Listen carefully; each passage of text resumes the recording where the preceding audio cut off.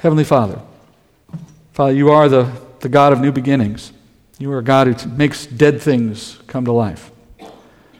And Father, you did that first in our hearts as we came to faith, leaving behind the deadness of our spirit and soul to come to know you in a better and true way and to come to life in that, to be born again by that. And you bring our lives, Father, from emptiness and meaninglessness into purpose. And you will one day take our bodies, these bodies of death, as Paul calls them, and you will be replacing them with a body that will never die. And in our hearts, in our minds, Father, you renew us. You take us from old, dead thinking and old and dead ideas, and you replace them, Father, with something true and meaningful and eternal. And we come to you today as we begin a new study, looking for just that outcome, Father, that you would bring us to something better, not only in what we think and know, but, Father, in what we live, how we live, what we do, who we are. And, Father, that will take time, and we will give it that time. We pledge, Father, that we will be here when we can. We will be seated at your feet listening, and we will take what you give us, Father, to heart, and we will put it into action in our lives, Father. That is your request. That is our desire. Let it be so.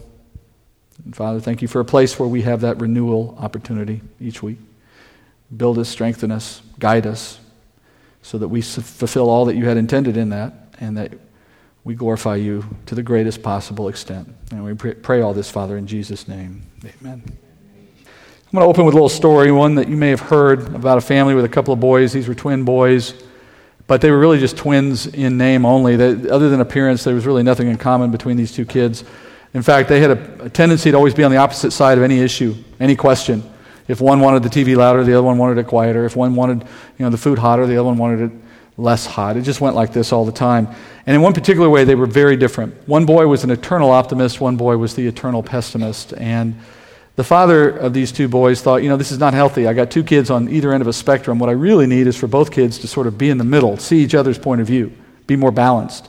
He thought of a way he could maybe encourage that by one Christmas he was going to give all of the presents to one of the kids instead of splitting them up between the two.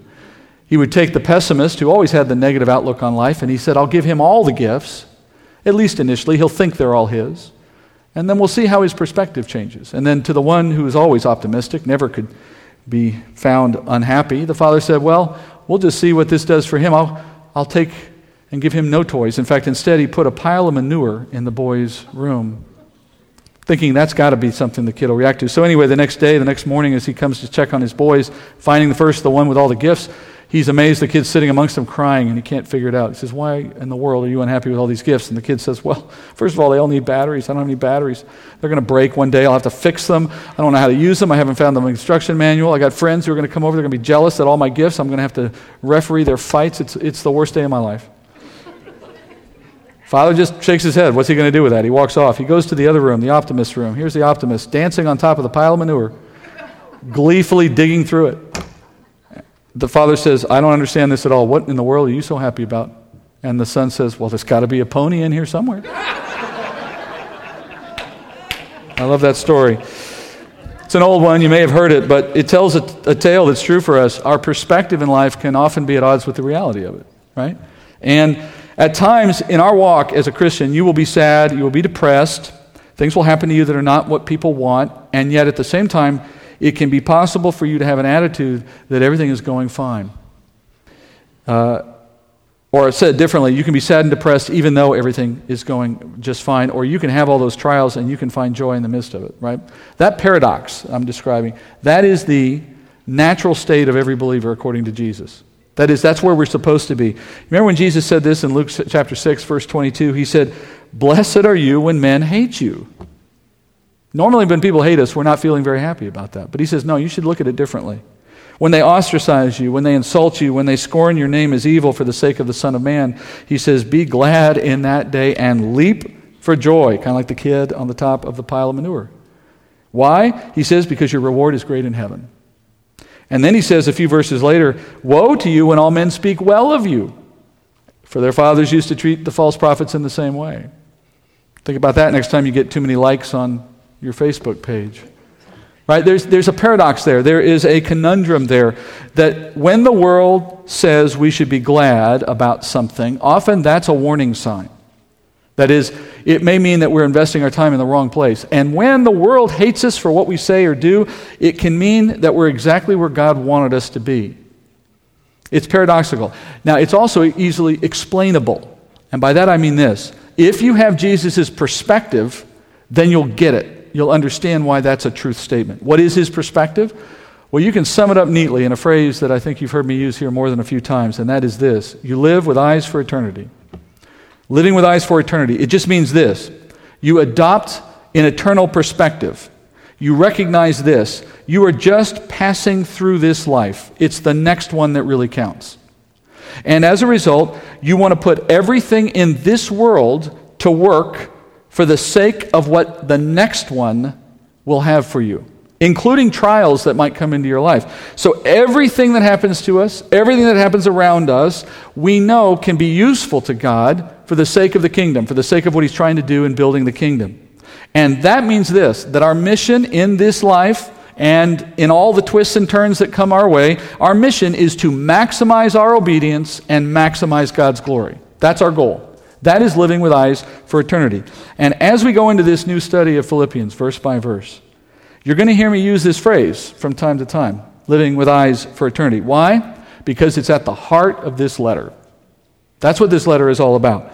You'll have to have that perspective if you want to understand this letter. Otherwise, this letter will make no sense to you at all, because it's going to ask you to do things that just don't equate, don't make sense to someone in this world. And as we get into this study, here's what we're going to do. Teaching an epistle. An epistle is just a fancy Bible word for a letter. Teaching a letter is a lot harder in many ways than teaching a narrative. A narrative would be like Genesis or what we just finished. A gospel is a form of a narrative. If you can't teach a narrative in a way that's interesting, you shouldn't be in this job. It's just storytelling. But epistles are not that way, so it's a little more challenging, right? If you've sat through studies where people taught letters, you might be kind of wondering if this is one you want to go through again with me, because sometimes those are dry, and they're all theory and thought at a high level. You don't really get into the big picture of it. It's hard to follow. That's my job. My job is to make this as interesting as a narrative, to make sure you don't lose the thread. And let me tell you, this is a letter that can change your walk with Christ, fundamentally. More so, perhaps, than any other letter in this book. And so as we get into it today, I want to do a little homework for you. There's a little bit of pre-work we got to do. We need to learn a little bit about who wrote it and who they wrote it to, because in some sense, reading an epistle is like reading someone else's mail. If I took a letter out of your mailbox, started reading it, it would be hard for me to get it if I didn't understand something about who wrote it, what they know about you, and what they were saying to you. I need to get into the flow of that. So that's our job today. A little bit of background and then a little bit of start in a letter. So to do that, we just need to read it, because it actually gives us opportunity in itself. Look at verse 1. It starts with Paul and Timothy, bondservants of Christ Jesus, to all the saints in Christ Jesus who are in Philippi, including the overseers and deacons. All right, that gives us a chance to talk about the who's here. Who wrote it? Paul. We all heard his name. We all know who we're talking about here. I assume many of you know his history. Just as a quick recap, Paul, otherwise known as Saul, and by the way, don't get wrapped around that too much. It's just a Greek versus a Jewish name. Saul in Hebrew, Paul in Greek, same person. And he began his ministry career as a zealous, law-keeping Pharisee. Paul was a Pharisee. And in Acts chapter 7, Luke tells us that at the early stages of the church, when the very first martyr was dying for his faith, a man named Stephen, Paul was there watching and approving of that man's stoning. And when Paul stood there and watched Stephen die for his faith, something snapped inside Paul. And from that moment forward, he became obsessed with wiping out Christianity. So for the next several years, he embarks on these vendettas, these ruthless campaigns to hunt down anyone who claimed Jesus as their Messiah, arrest them, and as a result, many of them were dead, stoned to death as a result of Paul's efforts. Can you imagine that? Think about that when you read some of his letters. Paul, as he talked about following Jesus and being an apostle for Christ and sacrificing for Christ, in the back of his mind, he's always remembering, I'm sure, the fact that his life didn't start that way. He killed most of the Christians he met in his early days. And he knew he was forgiven for it, of course. But do you think maybe that had some motivation for why he worked so hard to bring the gospel to someone else later? Maybe so. And for the next series of years, as he went through this campaign against Christians, his name became feared among all Christians. Everyone knew Saul was the guy you didn't want to have an encounter with. Then, on one particular journey, on a road to Damascus, we all know, Jesus appeared to Paul on that road, and instead of Paul arresting Christians on that day, Jesus arrested Paul. And in that moment, Jesus told Paul, "You're about to serve a different cause." And instantly, as a result of what Jesus did in his heart, Paul flipped. He went from trying to wipe out Christianity to working tirelessly to advance the movement of Christianity around the world. His transition, in fact, was so abrupt, it was such an amazing about-face, that for many years after that, there were those in the church who would not believe it. They had trouble with Paul being Paul. They were doubtful. They questioned his apostleship. That's why you see in his letters so often Paul defending his apostleship to his readers. He had this anchor behind him. He had this ball and chain he was pulling everywhere he went, which is people's memory, that he was a guy killing us all in the beginning. But by the time Paul had finished writing his letters and doing his missionary journeys, he had proved himself without question to be the single most important and effective ambassador for Christ that the world has ever known. He wrote most of the New Testament epistles. He founded most of those key first century churches that we all read about.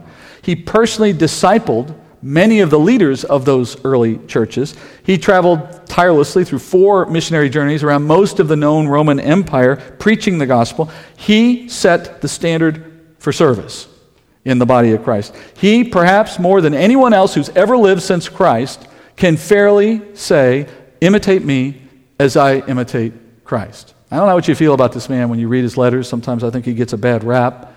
People tend to take something he says, wherever it is, get offended by it, think he's a harsh man, a cruel man, misogynistic, self-righteous, whatever, which is completely wrong, completely wrong. He is our model, short of Christ himself. You could do far worse than imitate one day of Paul's life as a missionary. So that's Paul. But now, he didn't do all those things in his own power. And he certainly didn't do them alone. In fact, he was anything but a loner. He thrived on companionship in ministry and fellowship among the saints. And the letter, as we start now in verse 1, it reflected that. You notice at the outset of the letter, he mentions his traveling partner here at the time, a young man named Timothy. Timothy is one of about 4 guys that you routinely see Paul with as he traveled and he went on his various journeys. You have Luke, Barnabas, you have John, Mark, and Silas. And Paul valued their company. And he valued the support they offered to him in ministry. Paul was not a guy who wanted to do what he was doing by himself. And then, after he founded a church, he thrived on the fellowship in that church.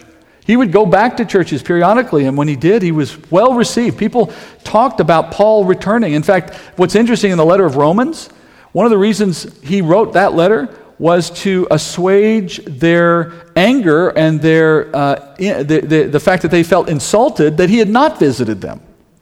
I mean, people really loved Paul's company. Paul showing up was a big deal, and Paul himself valued those friendships.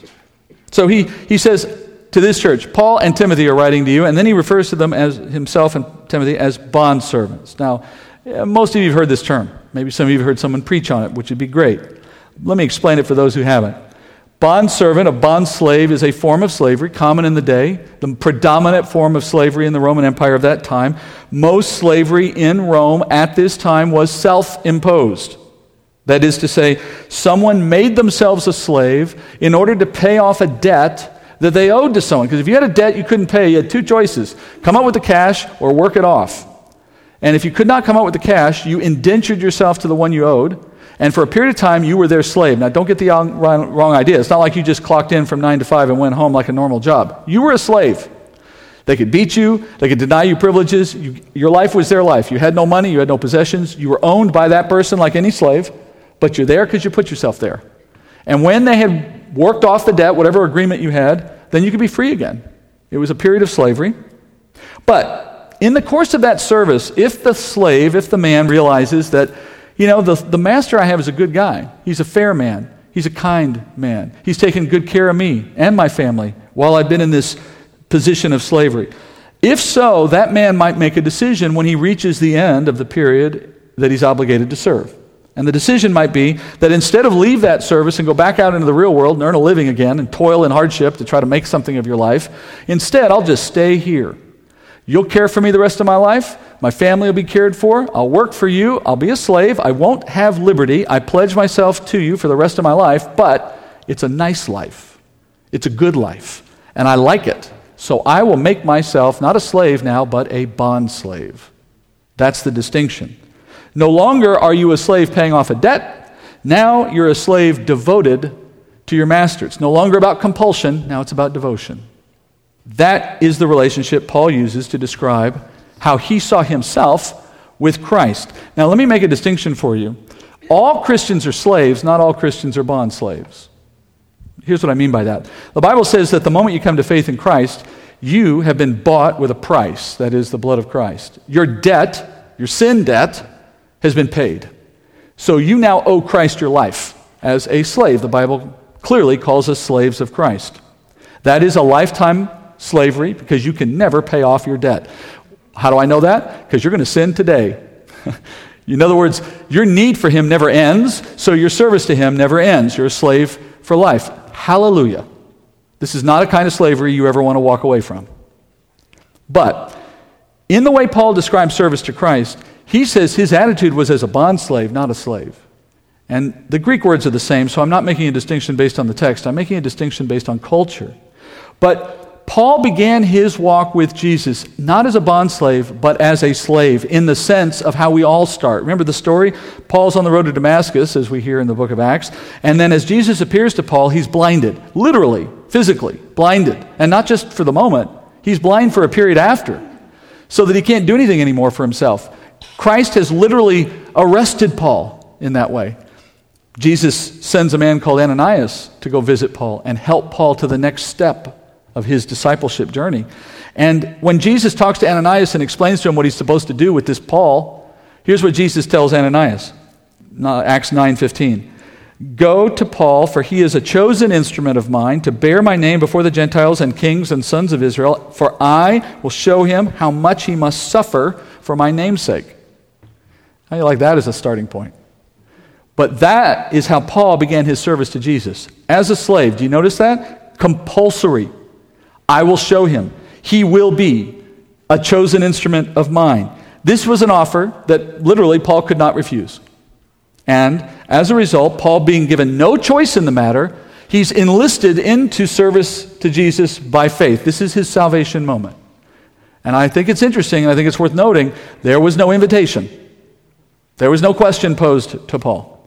One, yes, Jesus said, why are you persecuting me? But that's not the question I'm talking about, right? There was no moment in which Jesus said to Paul, I got a couple of options for you. Would you like to work for me? Would you like to believe in me? Would you like to call me Lord? Would you like to serve me? That never happened. 1 minute, fire-breathing Paul ready to kill someone if they believe. Next moment, Paul calling Jesus Lord and following him blindly, literally. That's salvation. And theologically speaking, that's how we all come into the faith.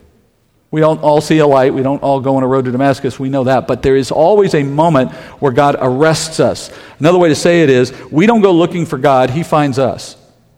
And as Jesus found Paul and arrested him on that road and made Paul a disciple, he then sent Paul to a man, Ananias, who was to start explaining what was coming next for Paul. In this initial period of his walk with Jesus, you could say Paul was like a slave, compulsory, no choice, under the service of a master he didn't really know yet. But in time, what Paul learned about Christ changed his heart. He began to know this master as good and kind and merciful and generous and loving and many other things of that sort. And as Paul realized his yoke was easy, his burden is light, his service to Christ was now about love, not out of compulsion. He moved from compulsion to devotion. You know, you don't do what Paul did because you feel guilty. You don't go do the things Paul did because you feel like you have to. You know the difference, right, with a kid? Your child who says, all right, I'll do it if I have to. What kind of quality work are you going to get from that kid versus the one that says, can I do it, Mommy? Can I do it, Mommy? Can I do it, Mommy? Right? There's this fundamental shift there in thinking that leads to different behavior. And similarly, when Jesus became someone Paul wanted to serve, which obviously happened quickly enough for Paul, he moved in his heart from being someone that Jesus arrested to someone that wanted to serve Jesus out of love, and he became a bondservant. Now, if what I'm describing in this mindset is new to you, That is, if you're listening to this and you're thinking, I don't think that's how I think about serving Jesus. I volunteer if I have to. I show up at the church when it's convenient, or my spouse makes me, or whatever. We all know that feeling sometimes. It's not unique to any of us. But if that's how you think about Jesus and service and Christianity in general, let me suggest to you, maybe that's a sign you haven't pursued your relationship with him yet in the way that you should. You don't get the relationship side of this yet. It's still all theory for you. Yeah, you believe it. I'm not saying you're not saved. I'm just saying you know it in the way Paul did on the road to Damascus, blindly. But have you really figured it out yet? That's what this letter's about. Why have I given you so much background on Paul? Well, it's in part because you got to know his mindset to understand his words. And Paul understood something about service to Christ that came out in his writing throughout, but in particular in this one letter. And he identifies, moving on to the next step, he identifies his audience here as the saints of Philippi. And there's something interesting about them that you need to know to understand the letter as well. And I'm going to start just with a little bit of history, not much, just a little. Here's a map, and it's of what was really the heart of the Roman Empire at the time. And Philippi, as you see it up here in the corner, so I'll zoom in a minute. Philippi was a very prosperous city. It sat in a province called Macedonia, and I'm just going to put the provinces of that day, kind of overlay them there. You can see now a little better. Some of those names might be familiar to you if you've read other letters. And I'll zoom in on Philippi for a second. The citizens of Philippi enjoyed a lot of privilege. They were a special town in Roman history, Roman society. They had immunity from taxes. You'd love to have that, right? They had self-government.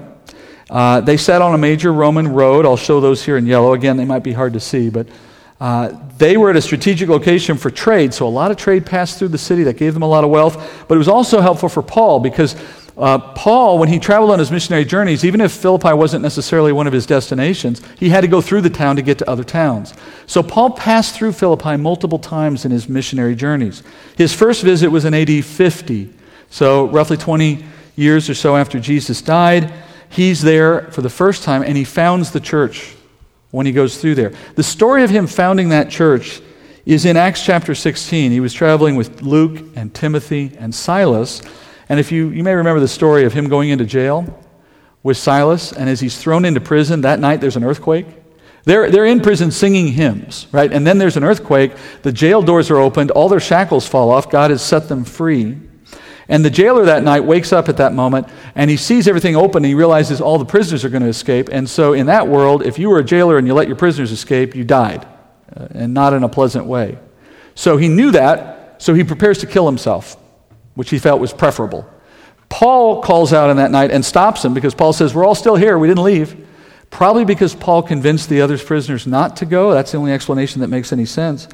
And because Paul was willing to forego his freedom when he could have walked out that night and have an opportunity to preach the gospel to this jailer, he bore a lot of fruit in that decision.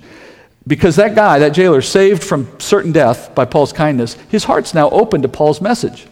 And as a result, he eagerly receives the word Paul is preaching. He comes to faith that night. They go home, they visit his family. His whole family comes to faith as a result of that. From there, that starts the church. The church in Philippi got started because Paul did not leave the jail that night. And after that, Paul taught and ministered there for a time. He left. Then in AD 57, he comes back for a second time, leaves again. And then 3 years after that, AD 60, Paul's in jail again, only house arrest now in Rome.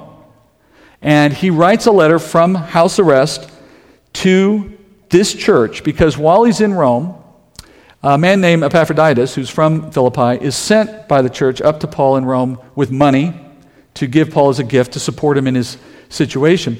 And when Epaphroditus comes, Paul gets the gift. He's encouraged by that. He's thankful for that. But this guy, Epaphroditus, has got to go home now. So Paul sees an opportunity to send a letter back to the church with this man so that he can talk to them about what he wants to share with them. He wrote 4 letters that we know of from this vantage point, from the house arrest in Rome. We call them all the prison epistles because of that. They're all together in the book of the New Testament: Galatians, Ephesians, Philippians, and Colossians. This is the third of the 4. And I've taught the other 3 online already, so you can listen to them if you're interested. But they all come from this same point of view, from Paul in prison. And if you want to understand this letter, you need to connect 2 things in Paul's experience. His time in Philippi began in prison, And his moment of writing this letter is from a moment of being in prison. And he sees the line that connects these two moments in ministry, and that forms the basis for his letter. What's the line I'm talking about? Well, Paul knew that his time of suffering in a jail in Philippi was the thing God used to bring a jailer to faith and to bring the church into existence. And because Paul was faithful to use that trial in the way God intended, a church got started.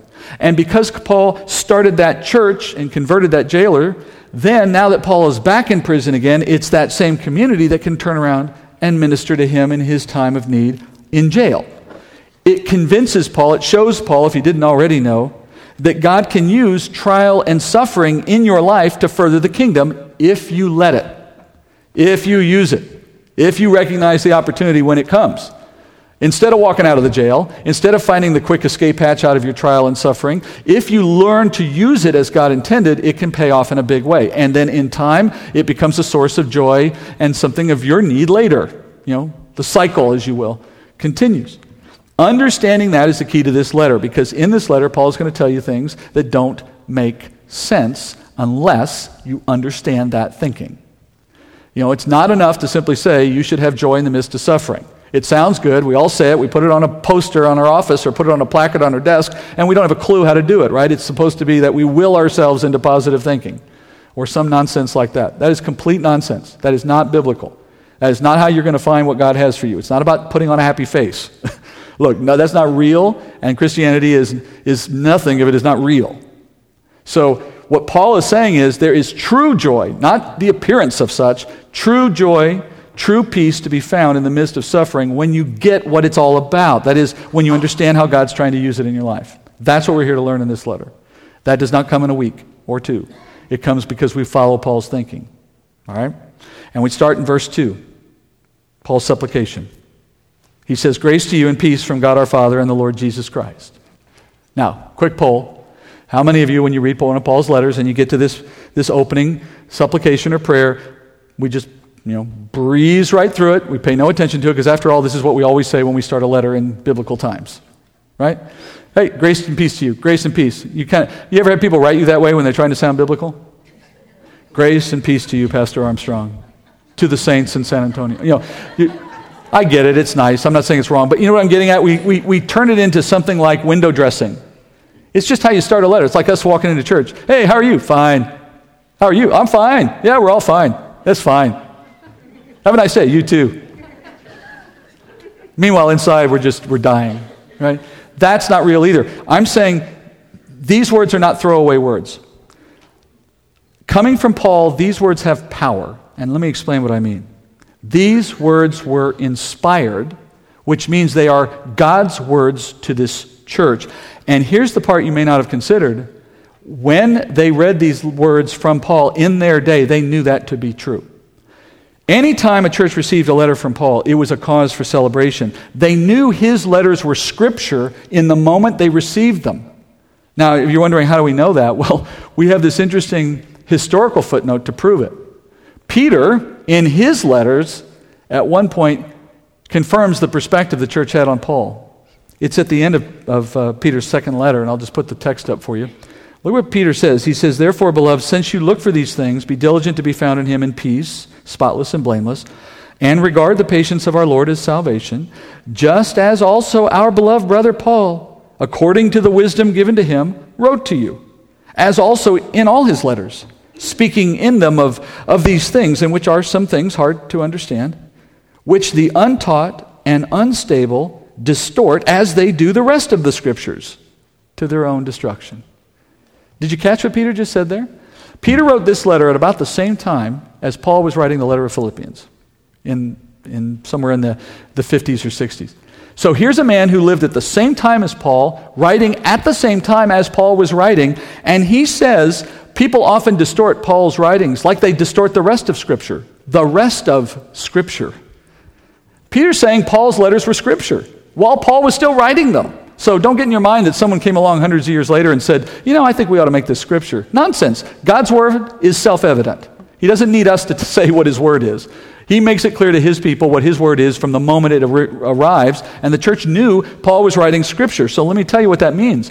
When God says grace to you, that is a measure of my grace, a measure of my favor, or peace to you, in the context of a letter, he's saying this letter's arrival in your life is bringing a new measure of my favor and a new opportunity for you to find peace. That's the promise of this letter, provided you read it and heed it.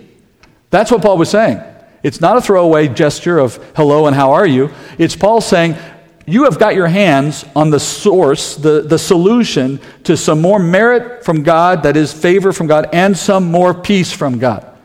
Things we talk about wanting all the time. I wish I could get that. I wish I could have that. The letter brings it. Now, if it happens for them, it's also true for us. It's just as true today for us. This letter and what it says will bring you something that I think many of us find eluding us throughout our life as a Christian. There's a lot of people I meet in the body of Christ who are not fundamentally happy people. Their lives are not where they want them to be. They are not pleasant. And there are a lot of reasons for that. But let me suggest something to you. If you've met Christians in your walk who seem to be somewhere you can't figure out how to get, they just seem to rise above the everyday problems of life. They have their issues, yeah, but it doesn't seem to bring them down in the same way. They seem to move on through it. They seem to make the best of it. Or they just seem to always have the right outlook. Things for them just seem to be at a different plane than you. They get something you don't get. They see something you don't see. If you've had that experience with some other Christian, I will bet you this. If you went to that person in a transparent moment and you said, look, I want you to tell me straight up, be honest with me, do not hold back, don't worry about my feelings. You tell me why I have not got your life.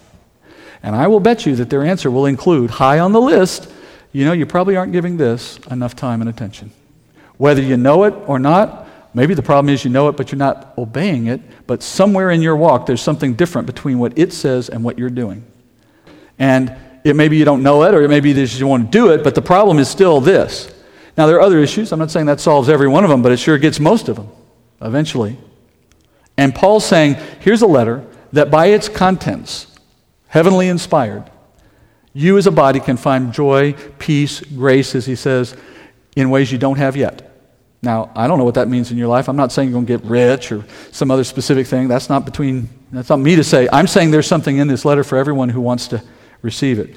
And beginning in verse 3, Paul now starts the letter proper, providing the prescription for that outcome. Now, as we get through this, now here's where I said earlier, it's tough to teach an epistle. I set you up with it now. I gave you the background. I told you a little bit about who's writing and why. Now you get the big picture, but now we really need to get into what it says. That's where this gets tough, because you won't be here every week. You won't listen every week. I wish you would, but I know that's not how it works. How do I keep you on track? Well, I think a roadmap for a book like this is more valuable than in most cases. So I'm going to give you that here today. There are 4 chapters in this book. And each of these chapters has a main thought, a main point. And each of these points, when you put them all together, they all support a common idea, a common theme. Let's start with the common theme. What is this book about? It goes this simply. Christ is everything. Now, that doesn't help many people right away. You hear that and you go, yeah, I know, that sounds like something my pastor would say. Christ is everything. Here's what I mean, and I want you to hear me on this. This will make the difference between whether you attend these studies or not. Every reason you have to live, every reason you strive, every reason you excel in something, every reason you might suffer in something, every purpose in your life is Jesus and his gospel. Period. Apart from the kingdom mission, your life has no purpose or meaning. I don't care what you're working on right now. I don't care what you're building toward. I don't care what you're endeavoring to create. Without Christ at the center of your life, nothing you achieve will last. Nothing you are building will matter. Nothing you're trying to achieve in your life with your family or your business or your schooling or anything else, no one will remember it. Do you understand that? No one will care that you were ever alive on this physical planet except how you contribute to the kingdom and the program thereof. Why? Because when this world has gone away, there's only 2 things that make it to the next world, we're told. This and your spirit. Thankfully, it includes the latter. But my point is, that is a mindset that we know is true. We all agree with it. No one's going to stand up and say, no, Steve, I think career matters. We all get it. But the problem is we don't live like that enough, right? We don't put it into action enough. We have to make our life a tool in God's hands to bring many sons and daughters to glory. And if we do that, our life has meaning. Suddenly it has joy and peace in ways that it never had before. And I will say this about a lot of people I meet, and I was one of them for many years. We think we're happy, and we are miserable if we live in the world, right? We think gaining the next toy will make the difference. The bigger house, the next promotion, the next whatever. We all chase something, and we always think that's the thing, and it never is it? Catch a clue. It can't work that way. There's nothing in this world that will work that way for you. It's all vanity. So our intent is to make our life about Christ in all regard. And to do that, Paul says you need to understand four things. He breaks it down into four things. First, in chapter 1, you have to learn what I just said in a nutshell. That is, he starts with the main point. You got to make your life about Christ. Secondly, how are you going to make your life about Christ? Well, to live for Christ, you have to have a goal to think like him. And chapter 2 is how you think like Christ. And in chapter 3, your motivation to undertake all of this change is that you understand your reward is not found in this life. Your reward will come from Christ. And then chapter 4, that leads you to a satisfaction that serving Christ is really the only thing that matters right now. In some form, in some way. Now, for the remainder of what we do today, just a few steps into chapter 1, we're looking at that first goal, to live for Christ. And if you look across all four of these, and you do a little inventory of your own life, secretly, privately, I bet you'll look at that and say, I'm not sure that's where I am right now. I doubt any of us are fully there. But that's a challenge. How am I going to get my life organized? I like to think of it visually like this. Here's Christ and here I am. And some days we kind of pass each other and we line up. The goal is to kind of do this. I want to be lined up in all respects. What he thinks, that's what I think. What he wants is what I want. What he's called me to do in service, all of that is aligned. You don't lose freedom when you do that. You don't find less joy when you do that. It's the bondservant mentality. You find comfort, peace, security, joy, purpose, all of it lines up now because you're doing something you want, which is also what your master wants, instead of fighting against it. So Paul says this in verse 3. I thank my God in all my remembrance of you, always offering prayer with joy in every prayer for you all, in view of your participation in the gospel from the first day until now. Paul says, I love this. He says, I'm always thanking the Lord for you as a church. I'm always praying joyfully for you every time I think about you guys. Some scholars have seen this and other things in the letter and said, it sounds like Philippi might have been Paul's favorite. And it may be true. I mean, this letter is written in such a way that he never says anything negative about the church, which is not usual for Paul. So he really has nothing but praise for this church. And so the impression is that they are his favorite. But look, if that were true, it's not favoritism. It would be because of something very specific. His favor in them is grounded in something, which he says right here in verse 5. He says it's in view of their participating in the gospel from the first day until now. That's his praise, and it is high praise indeed. Let me explain to you what he just said. In basic terms, to participate in the gospel is what we learned last week in the Great Commission, right? That's not the hard part. We understand that. We're all to be a part of some process of helping people know about Jesus. Got that. This church must have been doing that. But friends, that doesn't explain Paul's joy in them, because every church did that. Philippi was not the only church that Paul could turn to and say, you participate in the gospel. That's not the issue. The issue is the degree. This church made participation in the gospel a way of life. The Greek word here that's translated participation, it's a word in Greek, koinonia. Koinonia is only used in this sense one time, two times maybe. Most of the time it's used in the New Testament, it's translated as fellowship, not participation. It's not them working alongside him. Paul is saying the way his life was structured is the way their life was structured. They shared the same gospel life he did. He's talking about a group of people who thought about their mission the way Paul thought about his mission. Can you think of anybody in the New Testament that made the gospel a way of life more than Paul did? He left his family, left his lifestyle, left his job, and spent the whole life he had in front of him walking around preaching about Jesus. Is there more lifestyle change than that? I mean, what I'm saying is, Paul said this is the church that he would think of whenever his mind turned to who participates with me in my lifestyle of the gospel, the same that I do. This is a church that did that. Now, as you hear lifestyle, your tendency is to go somewhere that's not helpful. And by that I mean this. You think, oh yeah, we know about people who make the gospel a lifestyle. Steve, you're a full-time pastor. Wesley's full-time pastor. Mike, yeah, we see that. Or our missionaries. Our church will introduce them to you next week at the business meeting. And our missionaries are full-time, dependent on giving from you to help them go off and do their work, right? Full-time ministry. Yes, that's a gospel lifestyle. But here's the problem with that thinking.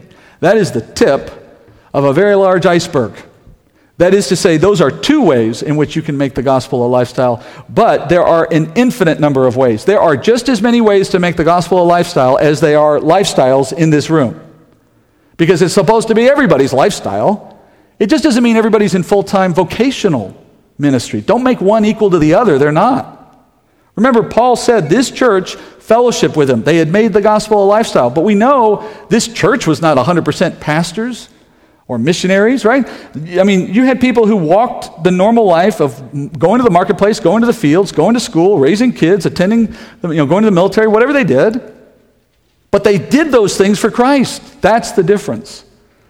And so here's the way you need to understand gospel lifestyle, fellowshipping, as he put it here, with the gospel. It is this. It's like in that day, a blacksmith who woke up and got ready for his day. He did not say to himself, oh, my job today is to be the best blacksmith I can be.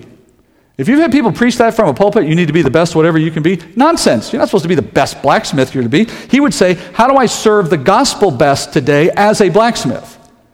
That's what your goal should be. Blacksmithing, who cares? But what you do in the gospel, that's what matters. Or the woman who wakes up and says, well, here's just another day ahead of me, housekeeping, chores, kids, raising, whatever, if that's her job. No, someone who has a fellowshipping mindset says, today I get to advance the kingdom by how I keep my house and raise my kids. It fundamentally shifts how you think about your day. And the Philippian church apparently understood that. Now, as we go into the deeper parts of this letter, here's the challenge you all have to meet in your own thinking. And it's a question. It's a simple question. Why are you not dead yet? Now, I mean that sincerely, because here's the question. We know our eternal future, right? Our destiny is not to live here forever, correct? As Christians, once you come to faith, your future is changed in a fundamental way, and you know that change. You know what it means. You're going to get a new body one day. That body will never die, never have sickness, never have pain or suffering again, never have any of the things that we have to contend with now. You're going to live in a kingdom where Jesus rules. You're going to have the purity of that rule, making life there nice and perfect. You're going to move through all of eternity with Jesus in a life that you're longing for even now. That's all certain. It's set. It can't change for you. But it begs a question, doesn't it? Get on with it, Jesus. Why am I still waiting here? Why don't all Christians die the second after they come to faith? I mean, in other words, why bother with the little 20, 30, 40, 50 years in between now and then? I mean, if we're going there anyway, why not just get on with it? Isn't that a good question when you think about it?